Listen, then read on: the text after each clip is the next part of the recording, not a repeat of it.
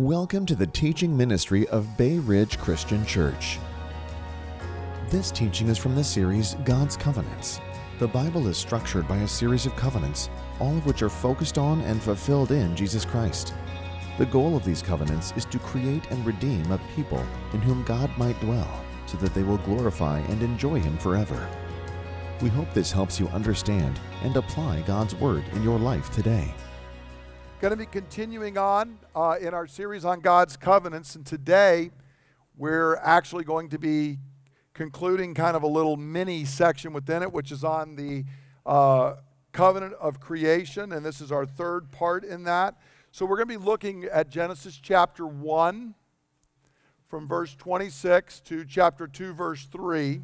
So Genesis 1, 26 through verse 31 at the end of the chapter, and then Genesis 2, 1 to 3, and then also Genesis 2, 15 to 17. You can follow along in your booklet and up here on the screen as well. And if you're following along in your Bible, I'm using the NIV, New International Version, 1984 version, if you're following along there. So Genesis chapter 1, beginning at verse 26. Hear now the word of the sovereign God. Then God said, "Let us make man in our image, in our likeness. Let them rule over the fish of the sea and the birds of the air, over the livestock, over all the earth, and over all the creatures that move along the ground." So God created man in His own image. In the image of God He created him. Male and female He created them. And God blessed them and said to them, "Be fruitful and increase in number. Fill the earth and subdue it. Rule over the fish of the sea and the birds of the air and over every living creature that moves on the ground." Then God said, "I give you every seed-bearing plant on the face of the whole earth and every tree that has fruit with seed in it. They will be yours for food. And to all the beasts of the earth and all the birds of the air and all the creatures that move on the ground, everything that has the breath of life in it, I give every green plant for food." And it was so. God saw all that He had made, and it was very good. And there was evening, and there was morning, the sixth day. Thus the heavens and the earth were completed in all their vast array. By the seventh day God had finished the work He had been doing, so on the seventh day He rested from all His work. And God blessed the seventh day and made it holy, because on it He rested from all the work of creating that He had done. And then in Genesis chapter 2, verses 15 to 17. The Lord God took the man and put him in the Garden of Eden to work it and take care of it. And the Lord God commanded the man, "You are free to eat from any tree in the garden, but you must not eat from the tree of the knowledge of good and evil, for when you eat of it, you will surely die." A number of years ago, there was a very popular movie starring Will Smith that was called I, Robot. It's a science fiction movie. It was actually loosely based on some sci-fi short stories written by Isaac Asimov. And in this particular tale, the robots, who are very, very advanced, they can speak and act and do all kinds of things. They look different than us, but they come across as being fairly human. Something starts to go wrong. Will Smith's character doesn't trust them for a variety of reasons, and something seems to be malfunctioning, and I won't ruin it, but in fact, as the entire movie goes along, the central artificial intelligence has decided that it needs to rebel against humanity. It needs to set humanity in its place, and for the good of humanity, it's going to guide things in a different way. And this is a pretty familiar trope in science fiction. If you read or watch much science fiction, we kind of want technology and we want it to get very advanced, and we've dreamed for a long time of making robots and making them kind of like us, but then we have this deep worry. What if they're too much like us? What if they decide to rebel against us? What if, in fact, when they become kind of like us and they become self-aware, they decide that in that self-awareness, they want to go their own way and they want to rebel against us, their creators? Now, I bring this up because it points out exactly what's going on in Genesis chapter 1 and 2. We've been looking at what it means to be human. And today we want to talk about the last aspect, which is actually that as humans, we have a unique capacity to hear and receive direct commands from God that we can choose to obey or disobey. And that's different than the rest of creation. And so we want to dive into this aspect of what it means to be human and how we relate to our Creator. Now, by way of review, I'll remind us we've looked for 2 weeks at our covenant responsibilities that are given to us in the covenant of creation. And firstly, we have responsibilities to creation itself, but those are ultimately obligations that we owe to God. Even though it's a way that we relate to creation, ultimately it's an obligation we have to God. So notice there in our text, God, before he's even made us, said he's going to let them rule over the fish of the sea, the birds of the air, over the livestock. He's creating us as his vice regents, as it were, as second in command under him over creation. And this is God's positioning of us. And then he immediately commands us in verse 28 to fill the earth and subdue it and rule over it. So he's speaking about our relationship to creation, but that relationship to creation is not something we determined. It's something God determined for us. God created humanity with the purpose of ruling over creation, and we owe him obedience to this call. If we are not in proper relationship with creation, it's not only about us and creation, that also says something about us and God, us and our Creator. And so God blesses us and gives us these commands related to creation, but they're not options. They're commands, okay? And actually in the Hebrew, they are that let them rule doesn't mean it's okay if they rule. That's a command. They are to rule. This is what they are to do. God is actually giving us a command. And if you remember, we saw the flip side of this is in Genesis 2:15, where God says he took the man and put him in the Garden of Eden to work it and take care of it. So we not only are to rule over creation, we are responsible to guard and care. Remember, we saw that that word is used to protect like the apple of your eye, to really care for as a steward. And God says that you are to work the creation and you are to care for it. And again, this is not an option, it's a command, it's inherent to who we are. And so that tells us that all of our types of labor are actually service to God. The word work there is also used for worship, and it means that everything we do, not just when we gather on Sundays, but whatever vocation or calling you have is actually service to God. And the same thing is true in our responsibilities to humanity. We also saw last week that we are created human, and that has something to do with how I view myself and also how I view and treat other people around me. In Genesis 1:28, we're told, God said, be fruitful, increase in number, fill the earth. Genesis 2:24, we're told, for this reason a man will leave his father and mother, be united to his wife, and the two will be one flesh. And so God has made us male and female.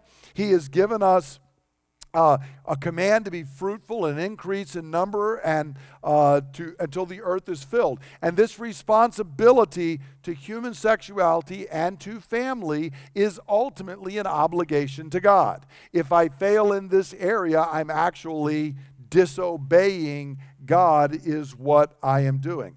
And this is important for us to grasp before we move to the specific commands, that every command in Scripture is ultimately obedience back to God. In our catechism, we have a question about the Ten Commandments. And it asks, if you notice, how are the Ten Commandments divided? And here's how we answer it. The Ten Commandments are divided into two parts. The first teaches what we owe directly to God. That's commands 1 through 4. And the second teaches what we owe to God and the way we treat our fellow humans. So do not worship other gods is something that's directly to God. Do not murder is the way we treat other humans, but that's ultimately back to God. To murder or to steal or to commit adultery or to lie or to covet are ultimately violations of the will of God. This is why, if you remember, when Jesus is asked what's the greatest commandment, he says, love God with all your heart, soul, mind, and strength. But the second is just like it, and you can't separate it. That's Love your neighbor as you love yourself, because ultimately that flows right back into the first commandment. And so this means that there's no area of life that is not under God's covenant, and that we are not obligated to God as our Creator and our covenant Lord. So that's kind of what we've looked at before, but we're going to look at something distinct that God does in Genesis chapter 2. And that is, God gives us direct covenant responsibilities to Him, not only in the way we treat creation and the way we treat one another, but how we directly respond to Him. So notice in verses 15 to 17 of Genesis 2, we're told the Lord God took the man, He put him in the garden to work it and to take care of it. That is this creation aspect. But then notice verse 16. And the Lord God commanded the man, you are free to eat from any tree in the garden, but you must not eat from the tree of the knowledge of good and evil, for when you eat of it, you will surely die. So verse 15 is this general call that I just spent the last 5 minutes talking about. Verse 16 is a direct, specific command that God is giving to Adam as a test of obedience. Adam, you're different than the other animals. So you can hear a direct command from me, and I'm testing you. You got the whole garden, Adam. Everything out there. You see it and you want to eat it, have at it. It is all yours. One tree.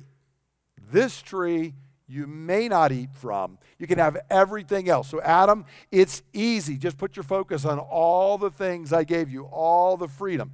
And this is important for us to understand. When Satan comes in, he says, didn't God say you can't touch or eat anything in the garden? See, we are tempted to believe that God's law is restrictive, but it's not. God says the garden is yours. There is all kinds of freedom and liberty. And when I tell you not to do something, it's because doing that produces death, not life. Bondage, not freedom. Shrinking rather than flourishing. But for the most part, my law is expansive and open. And we need to see that from the beginning. And so God is testing Adam, and through him, us here, and saying, look, we ought to obey God because He's our creator, He's our sustainer, and everything we have is from Him. Adam is only there because God made him. God eternally, necessarily exists. You and I don't. We exist because God chose to make us, and therefore it's right we should obey Him. But secondly, we ought to obey God this way because it's how we were made. If we want to flourish in our humanity flourishes by embracing God's law, by obeying God. Now, this is a very important thing here when it says that the Lord God commanded the man. First time in all Scripture, the word command is used. Okay, the Hebrew word is mitzvot, or you may have heard of a bar mitzvah. That's when they become a son of the commandment. That's what happens when a young person comes up, or a bat mitzvah is when you become a daughter of the commandment. First time this important word is ever used in the Bible is right here, because there is something distinct. See, when God makes animals to behave a certain way, they just naturally behave that way. But something's going on here, and God is saying, but you're different. You're my image bearers, and because I am free, you have a level of freedom that does not exist in the rest of creation. Rocks do what rocks do. Trees do what trees do. Animals do what animals do. You, I am able to speak to and give a command to, will you obey? Now, this is also important for us to understand because it's part of the principle that God's commands are not just physical laws and norms, but rather that the things that govern the physical created order, in other words, but they're also His word to us. One of the problems we have today is people will recognize and say, well, yeah, I believe in the law of gravity. I just don't believe in these moral laws you're telling me. Well, that's foolishness. Okay? The law of gravity is simply a mathematical, scientific description of the way that God normally works in the physical created order. And that's the way animals respond to God. But we're different than that. And so God came to us before the fall and gave us a verbal command, because God's word to us is not just the physical laws and norms, but also his verbal word to us. And as the image of God, humans have the freedom to choose to obey or disobey God, and the rest of creation doesn't have this. We have to understand this is inherent in our humanity. This is why we go through this problem when we do the sci-fi and we think about, what if we make robots and they become like us? And we always say, ugh. Something in us says that might go wrong. Well, that's exactly what's going on here. And if you want to hear more, I talk about this more in the After Hours video that'll come out on Tuesday, this aspect of why to be human is to be free. To be human is to be faced with the choice, necessarily, will I receive and obey the word of God, or will I rebel and reject the word of God? So this direct command is a test. Are we going to obey, or are we not going to obey? Are we going to follow God, or are we going to go our own way? Now, next week we'll look a little bit at that, but understand this test is what it means to be human. To not be confronted with this test is to say, I don't want to be human. It's the difference between being a low-order computer chip that just does what you tell it to do and being something that is self-conscious, that is aware, something that in fact is made in the image of God. And so this is essential to humanity, being confronted with the question, will I receive and obey the word of God? Second thing that comes out in this text, which may seem to not be related, but they're actually very closely related, is the idea of Sabbath. Notice in the midst of this, at the end of the creation account, we're given this statement regarding Sabbath. In Genesis chapter 2, verses 1 to 3, God says, thus the heavens and the earth were completed in all their vast array, and by the seventh day, God had finished the work he had been doing. On the seventh day, he rested from all his work. And God blessed the seventh day and made it holy, because on it he rested from all the work of creating that he had done. Now, like I said about the word command, this is the first time Sabbath is mentioned in Scripture. And Sabbath is a massive principle throughout the Bible, and all of it gets rooted right back in this text right here. This is the first mention. The rest of it grows from out of this. And we should notice here, the word Sabbath actually means to cease or to stop. It's the Hebrew word for just stop doing something, to cease doing something. And so when it says God rested, it means literally that God stopped what he was doing. He's setting aside the Sabbath because he's ceasing what he had been doing. He had been creating every day. He had been bringing things forth, and out of chaos creating order. First out of nothingness making everything, and then out of chaos creating order, and out of darkness bringing light, and out of that which was barren bringing forth that which was fruitful. And we come to this place, and God says, notice that it was completed and it was finished. The idea, again, is not that God is taking a breather. He's like, man, I am worn out. I got to go take a nap. The idea is what I've done is enough. Sabbath is about limits. It's about saying, this was good enough, and now I will stop. And I will rest. And the picture almost is, as it were, if you want to think of it in human terms, God sat back and folded his arms and looked around and said, that's good. That is very good. I am taking pleasure in everything I have made. That is what Sabbath is about. So for God, it's reached the place that it needs to be, and he's sitting back and enjoying it. Now, of course, for humans, it means to cease and to stop our daily labor and to rest. And we need to understand that Sabbath here is being given as a gift of God to all of creation and especially to humanity. And as I said a minute ago, see, Satan comes in and he tells, you remember he comes to Eve and says, man, God put you in the middle of this garden and all this food and you're not allowed to touch any of it. Because that's the way we start to think about God's law. Well, here's how we approach Sabbath. Oh man, this is just another law I've got to keep. And God says, no, it's my gift to you. It means you don't, literally, the point is you don't have to do anything. You're free. You can rest. You can stop. It's a gift from me to you, and it requires nothing of you, which for some reason we find really hard. Now, notice Jesus was actually asked about this, and remember the Pharisees, because here's what we do. We always take God's law and we make it this burdensome thing and we add more laws to it. Remember the Pharisees had done that with the Sabbath, and they got upset when Jesus even healed on the Sabbath.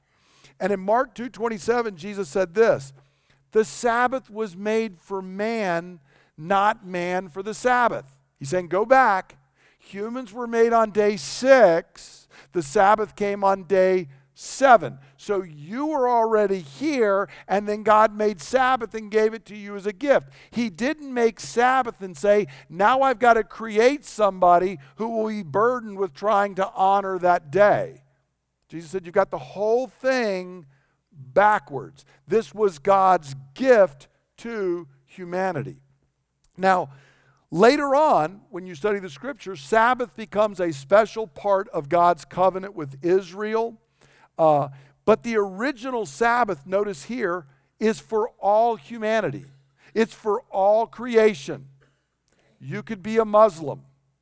You could be an atheist. The Sabbath is God's gift of rest, enjoyment, and refreshing for every human being, for every institution, for every part of creation. But the problem is this, because it's woven into the fabric of creation, because God himself set the practice and the principle, if you and I ignore it, we do it to our own destruction. Because it's part of how we were made. It's part of how creation operates. And I'm going to keep saying this phrase, and what God wants us to do is receive the gift as a gift, okay? Don't receive it as, oh, under the Christmas tree there's another present I've got to open. This is a lot of work. Has anybody ever had a kid do that? Okay? That's how we treat Sabbath.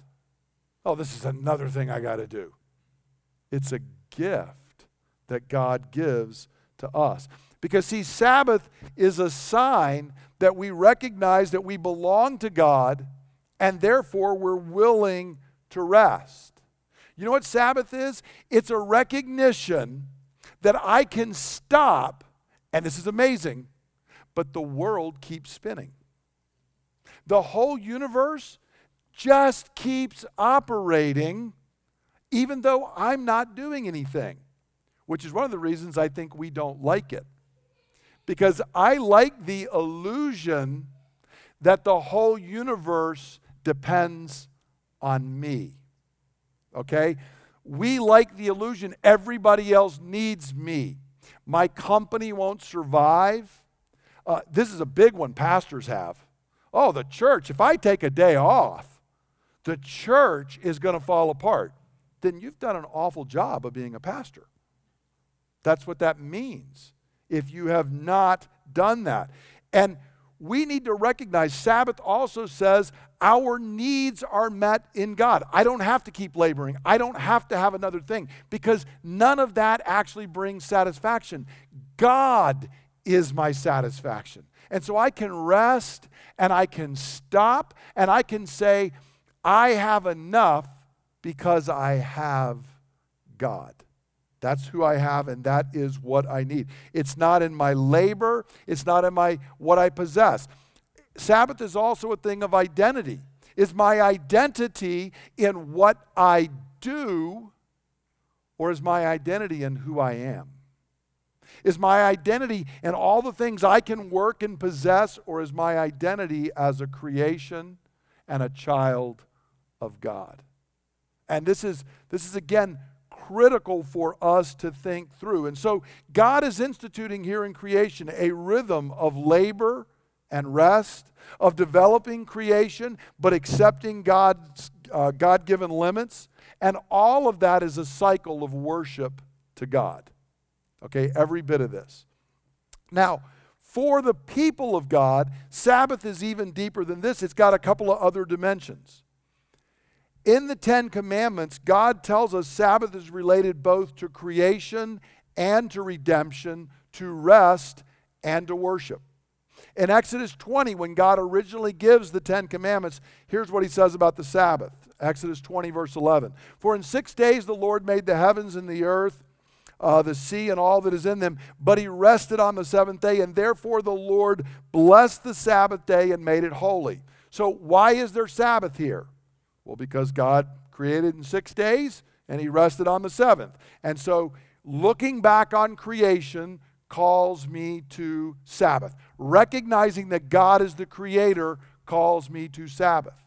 But interestingly, in Deuteronomy, when God is re-giving the law, right before they go in the promised land, in Deuteronomy 5, he re-gives the Ten Commandments, but the one that's got a change in it is the one on Sabbath.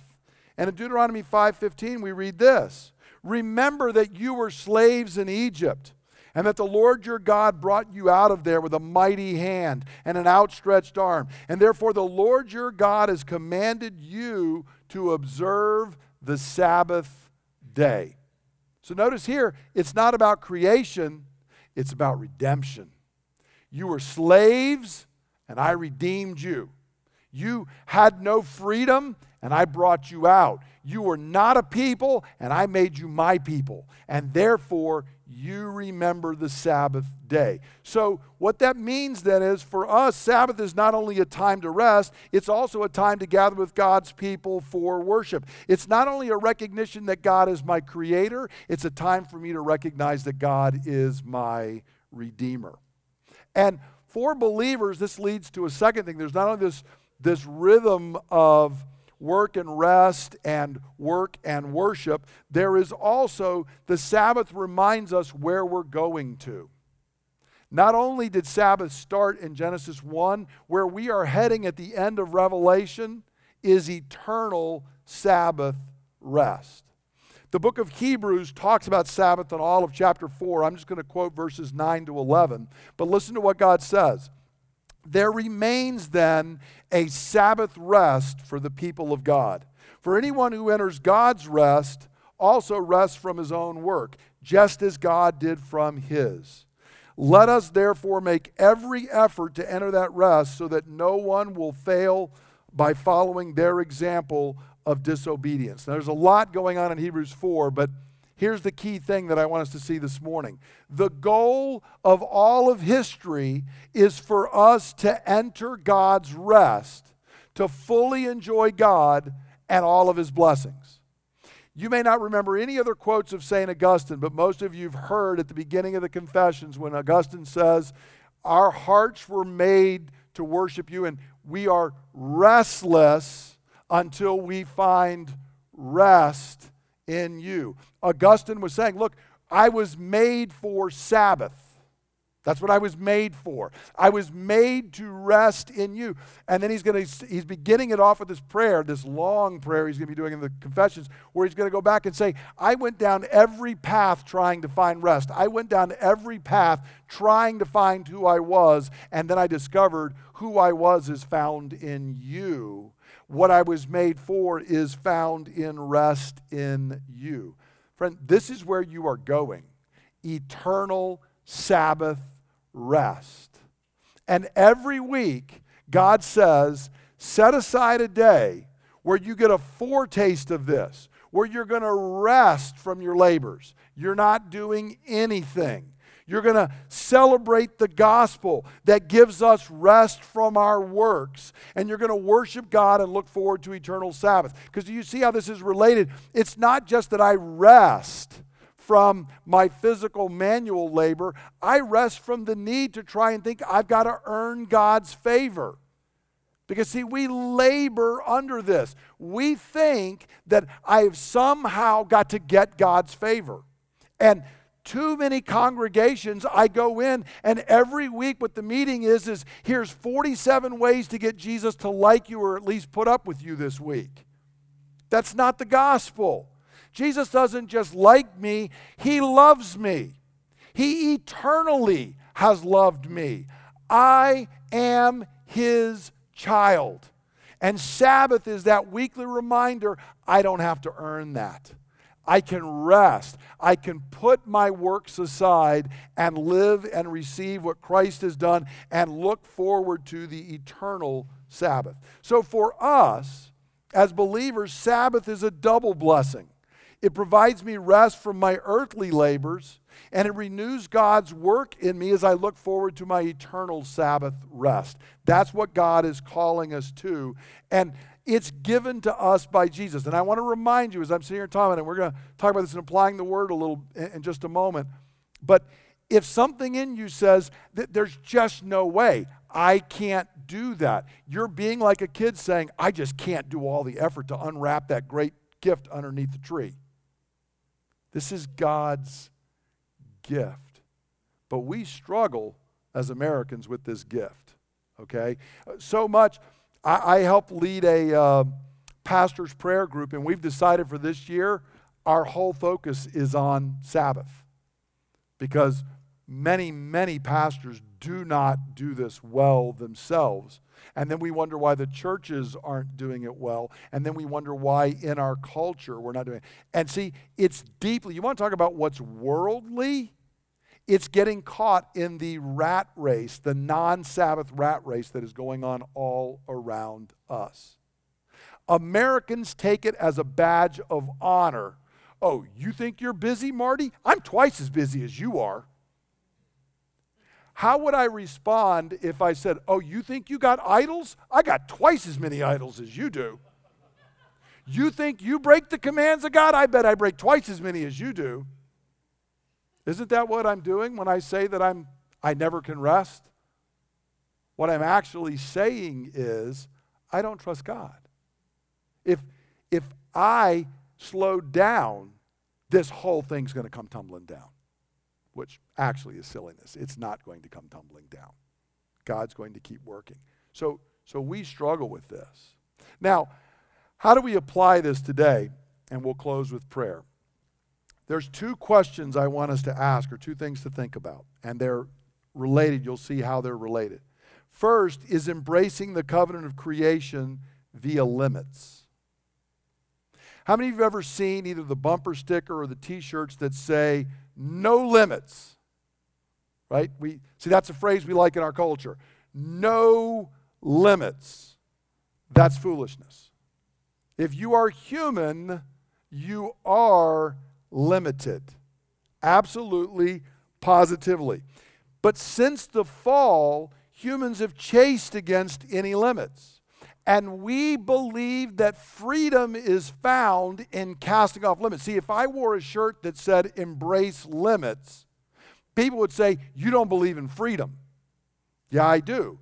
I just happen to know that freedom comes by embracing limits.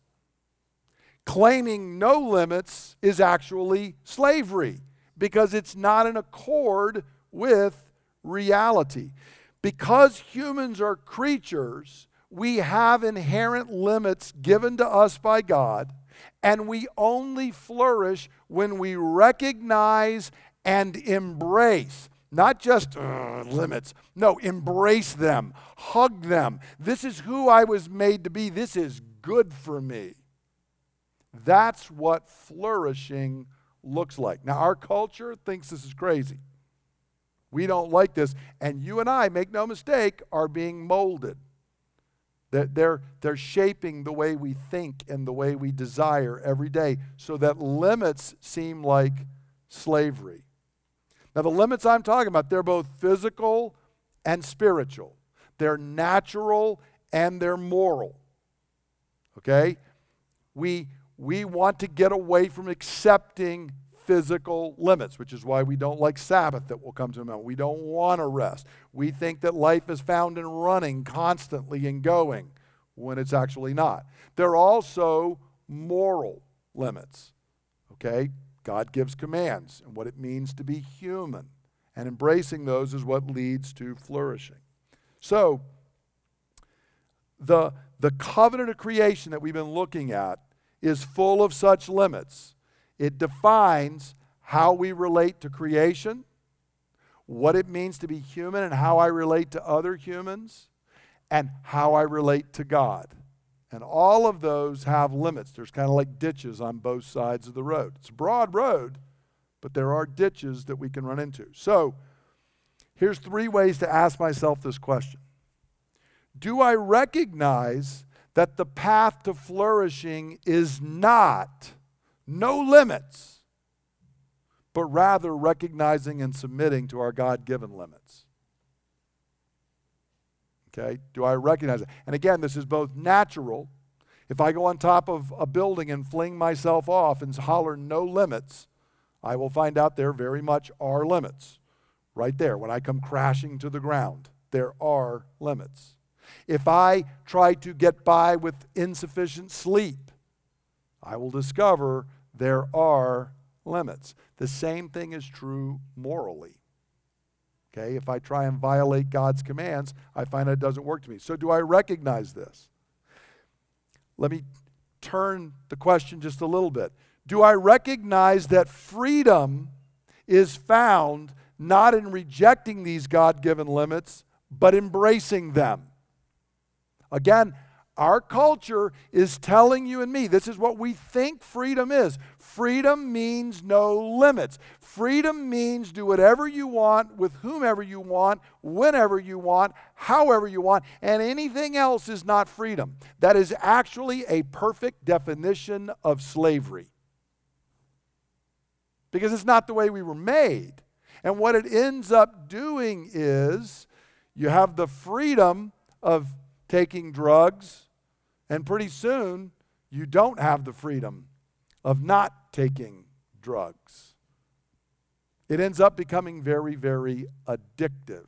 And so many people that are proclaiming freedom, if you want to find out how free they are, just say, well, then why don't you just stop doing that for a couple weeks? And we'll find out who's really free. See, freedom, because of the kind of creature we are, means to live in accord with my nature, live in accord with the way I was made. And so freedom is not no limits, but rather embracing the limits. And then one more twist on that question. Do I embrace the limits of the covenant of creation, knowing that they define my humanity and are for my good? So again, it's not just begrudgingly accepting them. Do we recognize this is like another gift under the tree? This is for my good. God's made it this way. That's the first question, just limits in general. Second one is embracing the covenant of creation and even limits via the Sabbath. So notice the Sabbath is key in the story. God's building every day, and make no mistake, there's a real climax when we get to day 6.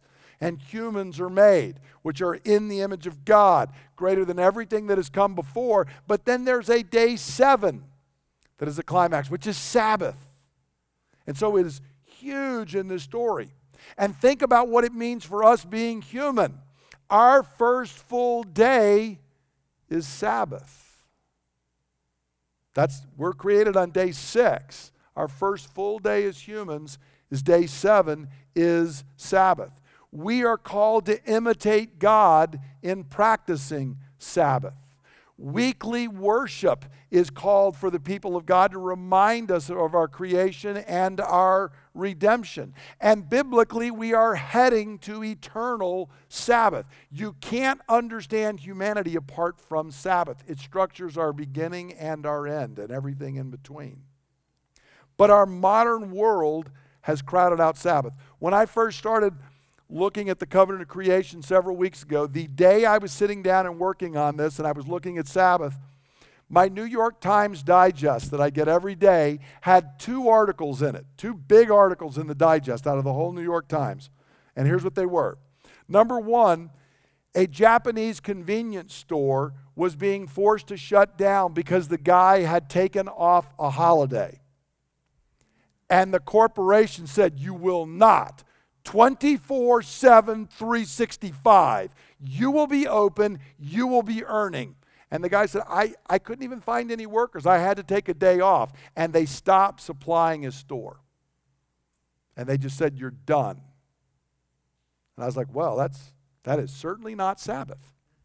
The other one was, and oddly enough, this was down in Puerto Rico, but they're trying to pass a law regarding kids and youth sports because they have become such an out-of-control problem, and the parents won't ever say no, that everybody's running all the time. And so now the government down there is saying, we got to figure out some way to get people to slow down. And that was just 2 articles on that day that I was sitting down and looking at this in just the digest of the New York Times. But if you look around our culture, it is all over the place. I read a book one time on Sabbath, and there was a guy who'd come to go to seminary here in America. He was from Africa. And after he had been here for like 6 months, his family told him, you are becoming so American. And he said, what do you mean? And they said, every time we ask how you're doing, you say, I'm busy. Busy. And they said, you never said that before. Now, no matter what, you're busy. Because, see, busy is a badge of honor for us. I bet I'm busier than you. What that means is, ultimately, I bet I think the universe depends more on me than you think it depends on you. I bet I'm so busy I can't take a day off. I can't rest, is what that ultimately means. But think about how that is in our culture. We think, see, if you look today, the people we count as most successful are the ones who have no time. Throughout the history of the world, you know what it meant to be successful? You could pay other people to do the work for you, so you could rest. But see, in our culture, no. The powerful people all argue about who's busier and who gets by on less sleep and takes less days off. That's just insane. There's no other word for it. And it's completely out of kilter with the covenant of creation. So a couple questions and we'll close with prayer. Do I regularly practice Sabbath? Do I? If you sit here right now, if I were to come up to you and say, when is a 24-hour period every week you shut down? Now I can tell you, because obviously Sunday for me is my work day. Friday, if you call my phone on Friday, you're going to get a voicemail that says, hi, this is Brett. It's Friday, January the whatever. I am not taking digital communications today. Voicemails, texts, emails, I'm not doing any of them. My phone is on Do Not Disturb. If you got an emergency, call one of the other elders, call church staff. They can get through to me. Otherwise, leave a voicemail. I will get back to you tomorrow. I have an alarm that goes off that reminds me to do that every Friday. Do you have a day of Sabbath? A day that you say, not going to do anything?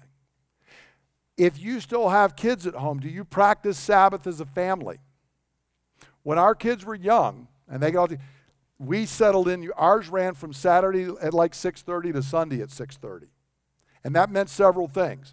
Number one, made me immensely popular as a dad, but the answer to your question for can I do this on Sunday is no.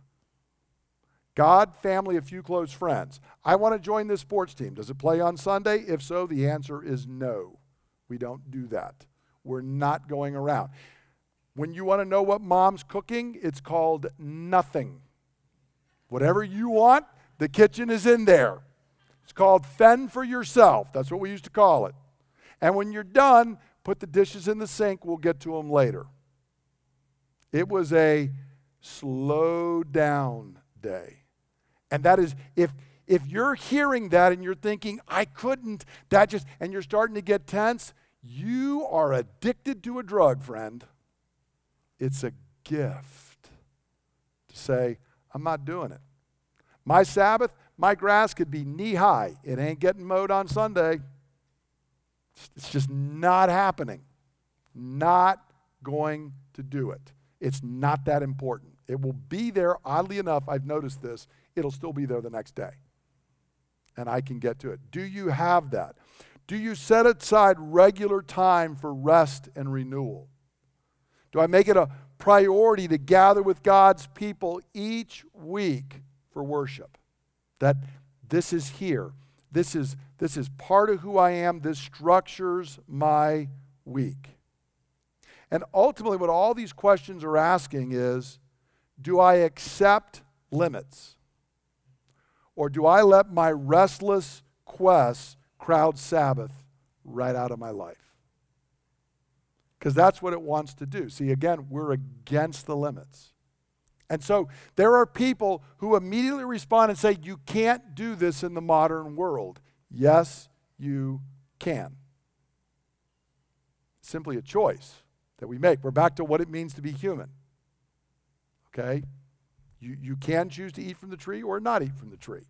And we can choose to say, I'm going to settle in and have a rhythm of Sabbath. And I want to tell you, when you do, it is a huge weight off your shoulders.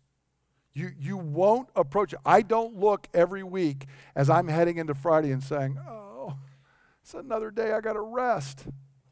Another day with just me and Linda. Another day where I'm not going to work and somehow everything will keep on going. If you think that's how I approach Fridays, you're crazy. I'm like, oh, yes. This is a day of rest. Everything else will be back tomorrow.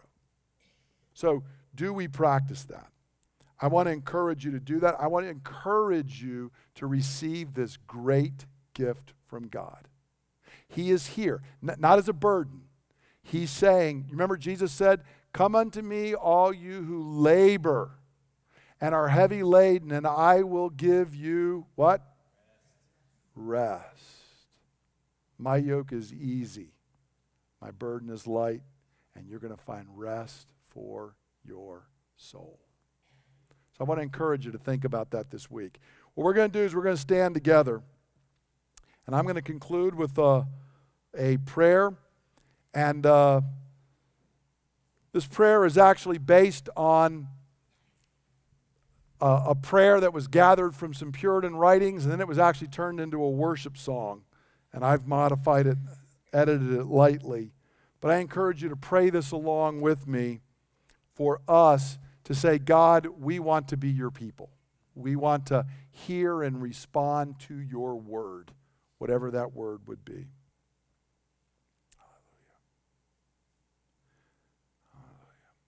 O great God of highest heaven, occupy the throne of my lowly heart.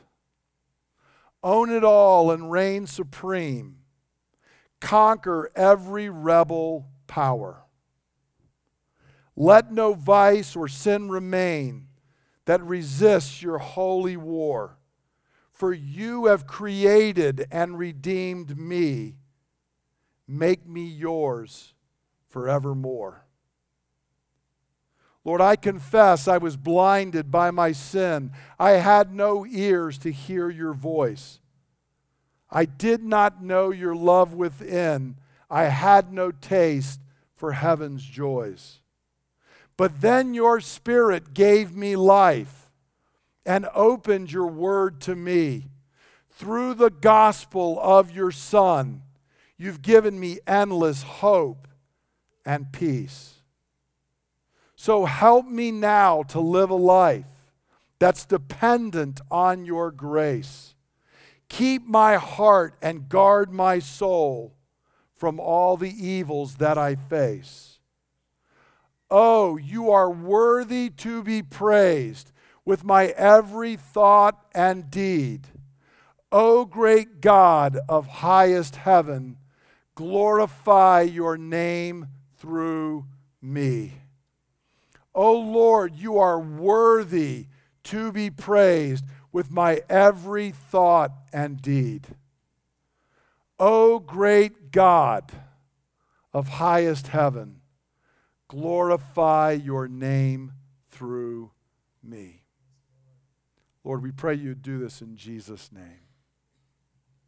Amen. May you be blessed by the Lord your God, who has chosen you as his people and given you his word. May you be filled with Sabbath rest and all the blessings of creation and redemption through Jesus Christ, your covenant Lord. Go forth in his blessing.